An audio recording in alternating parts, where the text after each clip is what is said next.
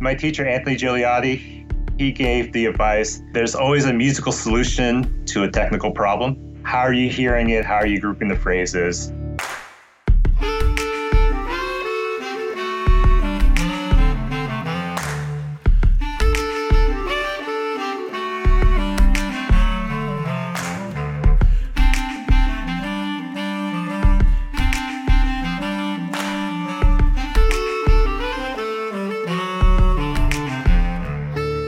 Hi, I'm Sean Perrin, and you're listening to episode 83 of the Clarinet Podcast, the show where I discuss all that's new and neat with clarinet, with the neatest people in the industry. In today's episode of the show, we're having round 3 of listener lightning rounds. This will be the final round for now, although I'm going to be introducing everyone to the new Clarinet production team a little later in this season. If you want to be notified next time an opportunity like this comes up to appear on the podcast, be sure to join the email mailing list, and you can do this at clarinet.com, scroll all the way down to the bottom, enter your email address, and click subscribe. I want to thank all those who support the production of the podcast on Patreon from as little as $1 a month. It goes a huge way to helping support the production costs and hosting costs and all sorts of other costs that are associated with this endeavor. Next episode, I'm going to be doing sort of an extended housekeeping edition episode where I'm going to talk about some of the reasons why Patreon support is so important and whether or not the podcast can continue long-term without it.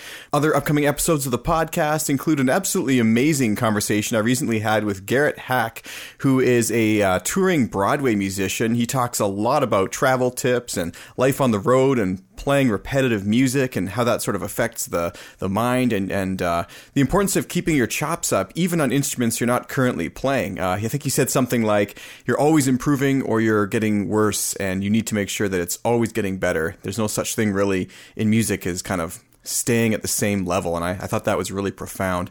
Also, Cornel Volak is coming back for another episode, and I'm really excited that he actually is joined by his colleague, partner in crime there, with the double-double duo, Michael Bridge. They had a live sort of rehearsal, which I sat in on, and they talked about some of their performance and arranging techniques, and yeah, we're all in for a real treat for that episode. As soon as I can find a way to get it edited here, it's going to be a little more complicated in that way. Anyways, show notes for today's episode can be found at clarinet.com/83. That's the number 83. And as always, this episode was brought to you in part by our sponsor, D'Addario Woodwinds. Thank you so much for listening. Sanding, shaping, balancing. For centuries, mastering your instrument meant mastering these crafts too. But now, D'Addario is refining craftsmanship for the 21st century by refining their reeds and mouthpieces with the world's most innovative techniques, so you can spend less time sanding, shaping, and balancing, and more time perfecting your own craft. To learn more about the new era of craftsmanship from D'Addario Woodwinds, visit D'Addario.com/woodwinds. I'm here today with Bob Yoon, who's another special guest on our Listener Lightning Round episode of the podcast. Thanks for coming on the show, Bob. Hi, thanks for having me. It's an honor. I've been listening to your show for almost a year since I started playing again, so it's been a good companion. You say playing again. Did you take a break from playing for a while, or? 12 years. 12 years? Oh, wow. Do you mind if I ask what brought you back and why you took the break? My career was the reason why I took the break. I just didn't have the time anymore. What do you do for a living? I was in the manufacturing field for about 10 years doing some project management, process improvement, that kind of work. And in the past year, my employment situation has changed. I've been doing a little bit more freelancing on that side. And I decided, why don't I pick up clarinet again? Plus, I had a coworker who was trying to get me to play again because she's really into community band and stuff like that. Oh, very cool. So where are you in the world, and how exactly did you discover the podcast? I'm in Chicago. I'm in the Chicago area, in the western suburbs of Chicago. And when I was getting back into clarinet, I just started finding different online resources to help me get back into things, like what's some of the new gear that might help me out, some of the things that I'm struggling with, how can I overcome them, and things like that. Awesome. So you're in a community band there in Chicago, or? Yes. And what's your favorite episode of the podcast been looking back then? Which one sort of helped you the most get back into things? Ricardo Morales talking about the way he practices. Like, I think I've forgotten how to practice systematically. So when he was talking about the Mendelssohn Scherzo and how he got back into it, and just like the repeat several times and then move it up a few clicks. Is that the one where he mentioned that he sometimes plays things up to 30 times in a row to make sure it's right? Right, yeah. Yeah. It's funny because I have some students sometimes tell me, oh, after 3 or 4 times of trying it, they'll say, oh, I know it. And I'm like, well, I've talked to some pretty high-level players and they're repeating this more than you. And if it works for them, it works for you. Yeah. And then that podcast where you guys were discussing like different books. Oh, the debate. Yeah, the debate, which I wish there were more of because I thought that was fascinating. We're trying. The problem is Andrew's a very busy guy and he's also a new father. So he's got a lot on his plate right now. But I'm going to try and pin him down here soon for a couple more of those debate episodes, maybe over the break. But I agree, they're quite popular, and I had no idea they would be so interesting. So let's dive right into these lightning round questions here. If I were to walk over to your music stand right now, what would I find on it? So I have a couple of the Larry Guy books, the Embouchure Building and the Hand Finger Development. So he's been kind of like the teacher through these books for me. And then I also have, this is interesting, I have a photocopy of the Closey scales, and they've been handed down from like 3 different generations of teachers. So from like Joseph Gigliotti to Anthony Gigliotti to Tom Hill, and Tom Hill was the one that gave it to me. And it has Joseph Gigliotti's handwritings for like all the fingerings and markings and stuff. It's pretty cool. Oh, wow. I wonder if that would be something we could upload almost like as a PDF for people to download, because the book, of course, is free of copyright by this point, but those annotations have some serious value. Yeah. Definitely, that'd be very cool. Hopefully it'll come out because it's pretty tattered. Yeah, I imagine. It probably was mimeographed at a certain point and then photographed, so. Sounds like it's been well played either way. And then I've experienced something that most of you and your listeners probably have gone through, but like it took me this long to do it. I had to play Leroy Anderson's Sleigh Ride recently. Oh, yes. Yes, so did I just last week.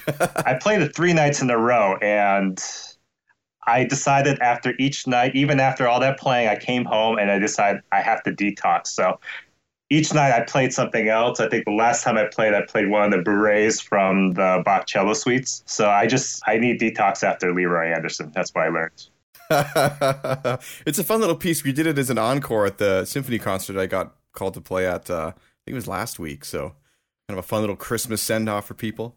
What piece of music or album changed your life indefinitely? Mahler's Ninth Symphony.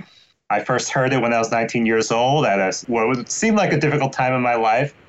And then knowing Mahler's biography and like what he was going through when he wrote that piece. And it was partly humbling in terms of you don't have it so bad. And it was also uplifting and inspiring too. Absolutely. And a lot of people have said Mahler on this. That's great. He's a fantastic composer, great music. My roommate in college's favorite symphony was Mahler's 7, I believe. Yeah, and I went through a period, I think 1995 to 1999, I listened to that symphony every single day. Wow. Yeah. Like me with Radiohead. If you could play any other instrument than the clarinet, which would it be and why? It would be piano. Of course, I had to take piano in school and everything like that, but I wish I had a better proficiency at it. I'd love to be able to play jazz piano. I never got truly fluent with like harmonic language, so. Well, piano's a tough one. A lot of people, they do play a little bit of piano, myself included, but I don't really consider myself a pianist. I think there's a lot more to it than I am aware of, that's for sure. I feel I might know the answer to this one, but if you could go back in time and meet any musician, who would it be and why? I might regret this, but Hermann Scherchen, he was conducting all the major European orchestras, and then he was one of two things. He was very eccentric, and he was one of the most outspoken people against the Nazi regime. And there's like a handful of musicians that never recovered from that. Like his Mahler recordings, he was one of the very first conductors to get into like Bach and Beethoven, like performance practice. Yeah, and then afterwards, he conducted a lot of small orchestras. For example, there's a recording with him with the London Philharmonic. He recorded a bunch of stuff with them. What year? I'm thinking the 50s or the 60s. Yeah, the timeline's interesting for me because the 50s and 60s would have been what I would have thought of as like the sort of heyday of the recordings, and even into the 70s to some extent, but not in the 20s and 30s when, you know, the Nazis would have been coming to power. So that's interesting. Well, he was such a controversial figure that the orchestra had to record under a different name. It was like the Philharmonic Society of London or something, but it was really obvious who the orchestra was. Well, thanks for that. I'm going to look into it, and that sounds like it actually would make a pretty interesting research project or term paper or something for someone in college. Yeah, and I've talked to one of my old teachers has played under him, and a couple of other teachers have met him. I've heard some very interesting stories, so that could backfire. While we're back in time, what advice would you give your younger self? Don't equate life with music, because when I decided to pursue music, I just dove right in and I just structured my entire life around music. And then when I had an injury and had to give up, it was just so devastating. And also it showed that like my premise was false, that my life isn't music. It can be very important to you. And the corollary to that is like, it's okay to have fun while you're a musician. Absolutely. I can definitely identify because I had a debilitating injury to my hand last winter, I guess, and shut me down for about almost 6 months of playing, and I didn't realize how deeply that would kind of affect me, right? Was yours a hand injury, if you mind me asking, or? I guess the best way to talk about it is the fact that like I grew up with thin ligaments, and that means like I'm double jointed and things like that, but that also means that my joints don't have as much support. So my muscles have to compensate for that. So basically repetitive stress type. Right. So like, I'm always going to be prone to these injuries, and it's not just going to be my hands. It's like whatever I'm into. So it derailed clarinet career, and also it derailed conducting career for me. Well, yeah, it's a huge issue. One I hope to address more on the podcast. My eyes were open to it after, like I said, because mine was not a long-term or like any sort of genetic thing. It was like a laceration of the tendon. So pretty immediate, pretty sudden, pretty unexpected. But it opened my eyes to what people experience and sort of the tragedy of that. And there definitely needs to be further research and discussion about it, especially in the music community. So thanks for sharing that. You're welcome. What was the best advice you ever received, and who gave it to you? My teacher, Anthony Gigliotti, he gave the advice, there's always a musical solution to a technical problem. And the other thing that I've noticed is there's a number of musicians that came out of Curtis, like first half of the 20th century, that seem to espouse the same thing, no matter what the instrument is. How are you hearing it? How are you grouping the phrases and things like that? No, I think that's a brilliant. So one last question here. What is one book that you think everyone should read? I think this is going to be related to what I've been doing currently. Is just I've kind of embraced this whole idea of a portfolio career, and you've had some guests that espouse that too. Like I think Michael Lowenstern's like the flagship example of that. But there's been several books I've found that's helping both with my career aspirations, like outside of music, and then ways in which I can maybe bring music into the fold of that. So there's books like Career Renegade by Jonathan Fields. There's a book called Zen and the Art of Making a Living, A Practical Guide to Creative Career Design. And that's by Lawrence Bolt. Boldt is the last name. There was another one that was quite good, probably a little bit more relevant, called Real Artists Don't Starve. I'm going to check all those out. And like usual, I'll link to all those in the show notes for sure. And you know what, Bob? You've had such interesting stories, and your time with Gigliotti and all that. We should definitely have you on for a full-length episode at some point. It'd be very interesting. I think that would be compelling. Yeah. I'm compelled. I don't know if I feel worthy considering a lot of the other guests that you've had, but... Well, it's been such a pleasure talking with you today, and I do thank you for sharing all this wonderful information. And is there anything else you'd like to share before we wrap up here? I don't think so. Well, thank you so much for listening, and I hope you have a wonderful holiday season and New Year. All right, thank you. You too. Thank you so much, Bob, for coming on the show. And I forgot to mention at the beginning of the episode that Garrett Hack, who I spoke to regarding being a Broadway musician, it turns out he also has some extensive experience talking about injuries for musicians. And I'm going to have him back right away. So you can actually look for 2 episodes coming up real quick here with Garrett Hack. And as mentioned before, this topic to me is really quite personal because I did suffer a rather debilitating hand injury almost, I guess, 18 months ago now. I had 3 tendons lacerated on my right hand from an injury where I fell down the stairs, and it completely caused me to rethink my sort of playing career, but thankfully I've mostly recovered by now. But anyways, injury prevention and injury recovery has become something that I'm extremely interested in, and I'm going to be featuring it, like I said, on several upcoming episodes of the podcast, hopefully, but at least in this one with Garrett Hack. Let's move on to the next guest of the Listener Lightning Round series. So I'm here with Dennis Kwok, who is another listener here for our special edition of Listener Lightning Rounds. Welcome to the show, Dennis. Thanks for having me. So where are you in the world right now, and how did you hear about the Clarinet podcast? Right now, I'm in Toronto, Ontario, Canada, and I've heard this partially because I took a couple private lessons with Sean before, and he started this podcast up, so here we are. That's true. That was just before you headed out for your studies. So tell me a little more about yourself, and for the audience there, what is it that you're currently doing with the clarinet? So I'm actually a saxophone major, but I've been really encouraged to pick up the other doubles. So clarinet is one of them. And, I play clarinet on occasion, but I do kind of work on it regularly just to have that in my bag. And it's been great. Like, it's just like a part of what I do and interests that I have now about the woodwinds and music in general. Yeah, doubling is such an important thing these days, especially clarinet doubling. Yeah, actually, I found because I'm in a couple ensembles that do have clarinet in them, I find that it's hard to find people to sub for me because there's not a lot of people that want to pick this B stuff. Originally, I remember picking up clarinet just feels like, oh, this will make me more employable. But as I played more clarinet, I enjoy it a lot more than just being an asset. It's like, oh, this is actually a very expressive instrument with a lot of qualities and a lot of intricate details that are very fascinating to me. So, well, welcome to the dark side or the light side, depending on exactly. How you... If I were to walk over to your music stand right now, what would I find on it? You would find the Schumann Fantasy Movement 3. I've been working through the first two movements lately, and you would also find a bunch of flexibility things for the left hand. What's the book you're working on for that? Because I need one like that, but for the right hand, I could just transpose it.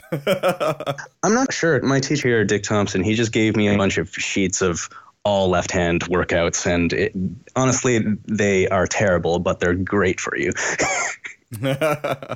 Terrible in the sense that they're like hard to work through, you mean? Or well, it's just frustrating. You're like, man, I need to put down A to C for like an entire line, and it asks you to slur the entire thing from the thumb throat tones to the rest of the left hand and all sorts of fingerings that you don't necessarily like.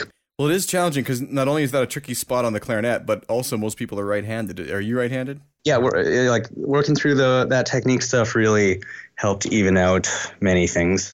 Which piece of music changed your life irreversibly, or album?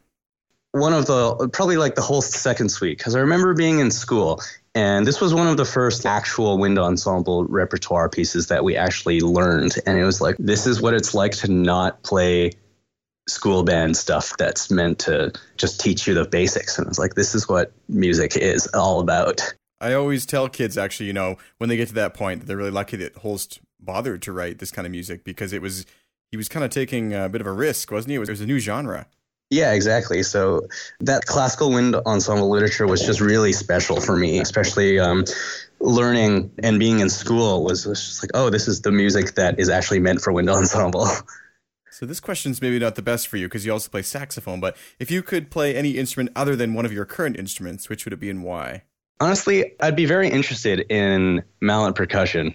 I just love vibraphone. It's kind of so unique in its timbres and possibilities. I can understand because I'm also a percussionist, so that's a great answer. If we could go back in time and you could meet any musician, who would it be and why? I think it would be very interesting to chat with Miles Davis, if he would chat, or perhaps like Louis Armstrong, just to have that perspective. What else? Bernstein. Yeah, Bernstein would be very interesting to chat with. Yeah, there's so many options. I don't know if I could pick one. There's many musicians in the past, that's for sure, that are definitely amazing. While we're back in time, what advice would you give your younger self? Don't forget your fundamentals. What do you mean? Like in general or with clarinet or with... In general, it's like listen to your teachers. They know what's best for you. Just dig right into it. Yeah. They've been there before, right? For sure, yeah. I've definitely found that the more I'm learning about other things, like, oh, I've gotten this piece of information before, but now I'm working on it a couple months, years later, and oh, this is why they told me to do this. What'll really blow your mind is after college or university, when you look back 5 years later, and then you realize something. Oh, that's what they meant. I'm sure that's going to happen soon enough. So speaking of advice, that's the advice you'd give yourself, but what advice was the best that you received, and who gave it to you? It's one of my professors here, Andy Ballantyne, Mark Permain. They both say that when you're playing different instruments, you just have to approach it as if you primarily play that instrument. So when I pick up clarinet, I am a clarinet player. When I pick up flute, I am a flute player. Saxophone, you're a saxophone. And just really understand the relationships between all these instruments and how they're similar, but also understand how they're different and make sure that you don't kind of bring in too much of a different perspective. And that's kind of like the key to success for these doubles. And I found great help in this. I like that. Well, you have to think that with the fingerings, for example, but it's got to go beyond that as far as your interpretation of the style and the way to actually physically play the instrument. You can't be the clarinet player who plays saxophone. You got to be a saxophone player. So you're totally right. Yeah. And I found that with all these, you understand every instrument a little more. It's like, oh, this is how I manipulate voicing on clarinet, but this is very similar to how I manipulate voicing on saxophone, and it's all connected. So that's what I've found and what people have told me. What is one book you think everyone should read? Effortless Mastery, Kenny Werner. Is that something we can get readily on Amazon? That is something you can get readily on Amazon. I think I bought it on Indigo, and it was about $20, and it's fascinating. Kenny Werner's perspective on how to get rid of performance anxiety, how to feel better about your own playing while having the confidence to work is a good read. Do recommend. Definitely have to check that out. My reading list is getting quite long. Yeah. How many clarinets do you have? I have 2. Both B-flat clarinets. One is a unnamed Chinese brand and an R13 now. So yes. Well, thank you so much for coming on the show today for our little listener lightning round session. And I wish you all the best of luck with your studies and your doubling with the clarinet. All right. Thanks, Sean.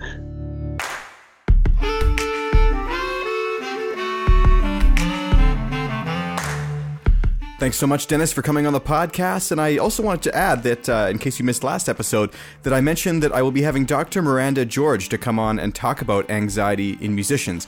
I'm really interested in asking about sort of how diet and lifestyle affect levels of anxiety and why sometimes anxiety might be constructive and other times really detrimental. If you have any questions that you'd like to ask, listener questions are now being accepted exclusively through Patreon. Now, Patreon is a way to support your favorite content creators and get access to a little bit extra at the same time. For Clarinet, what that means is there's some bonus episodes, there is ad-free episodes presented in high-quality audio, and they tend to be early access. You can get started and consider it kind of like maybe an extra read once a month or once a week, whatever you can afford, for as little as $1 a month, and this will help go a long way to making the production of the podcast possible. If this is your first time tuning into the show, first of all, thank you so much for being here. I really hope you enjoyed it. Don't forget to subscribe on iTunes, Stitcher, or wherever else you happen to be listening. You can also keep in touch by following Clarinet on social media and by joining our email mailing list. Go to clarinet.com, scroll all the way down to the bottom, enter your email, and click subscribe. I send out updates such as new content and sometimes even coupon codes for discounts on apparel like our awesome Clarinet t-shirts. If you'd like to get in touch directly and pass on any thoughts, guest requests, or even just to say hello, I really do love hearing from all Clarinet fans all around the world. Send me a message at feedback@clarinet.com. By the way, sorry for the sound in the background there if you can hear it. My wife just started teaching piano lessons, but I would really like to finish this recording here today so I can get this episode out right away. The podcast is produced by a wonderful team of volunteers. For today's episode, I'd love to thank our copy editor, Megan Taylor, audio editor, Brian Chappelles, social media assistant, Tony Park, and research assistant, Brett Newton. The music that starts and ends the podcast is by Michael Lowenstern, and I'm your host, Sean Perrin, coming to you from Calgary, Alberta, where the sun finally came out this week. It was absolutely amazing. It's above zero for the first time in a long time, and I'm really looking forward to actually having spring and maybe getting some better performance out of my reeds. We'll see you again soon for more of what's new and neat for clarinet on the Clarinet Podcast. If you'd like to support the production of the show, as I was talking about a moment ago, you can do this at www.clarinet.com/support. Today's episode was also brought to you by our sponsor, D'Addario Woodwinds. Thank you so much for listening. Sanding, shaping, balancing. For centuries, mastering your instrument meant mastering these crafts too. But now, D'Addario is refining craftsmanship for the 21st century by refining their reeds and mouthpieces with the world's most innovative techniques, so you can spend less time sanding, shaping, and balancing, and more time perfecting your own craft. To learn more about the new era of craftsmanship from D'Addario Woodwinds, visit D'Addario.com/woodwinds.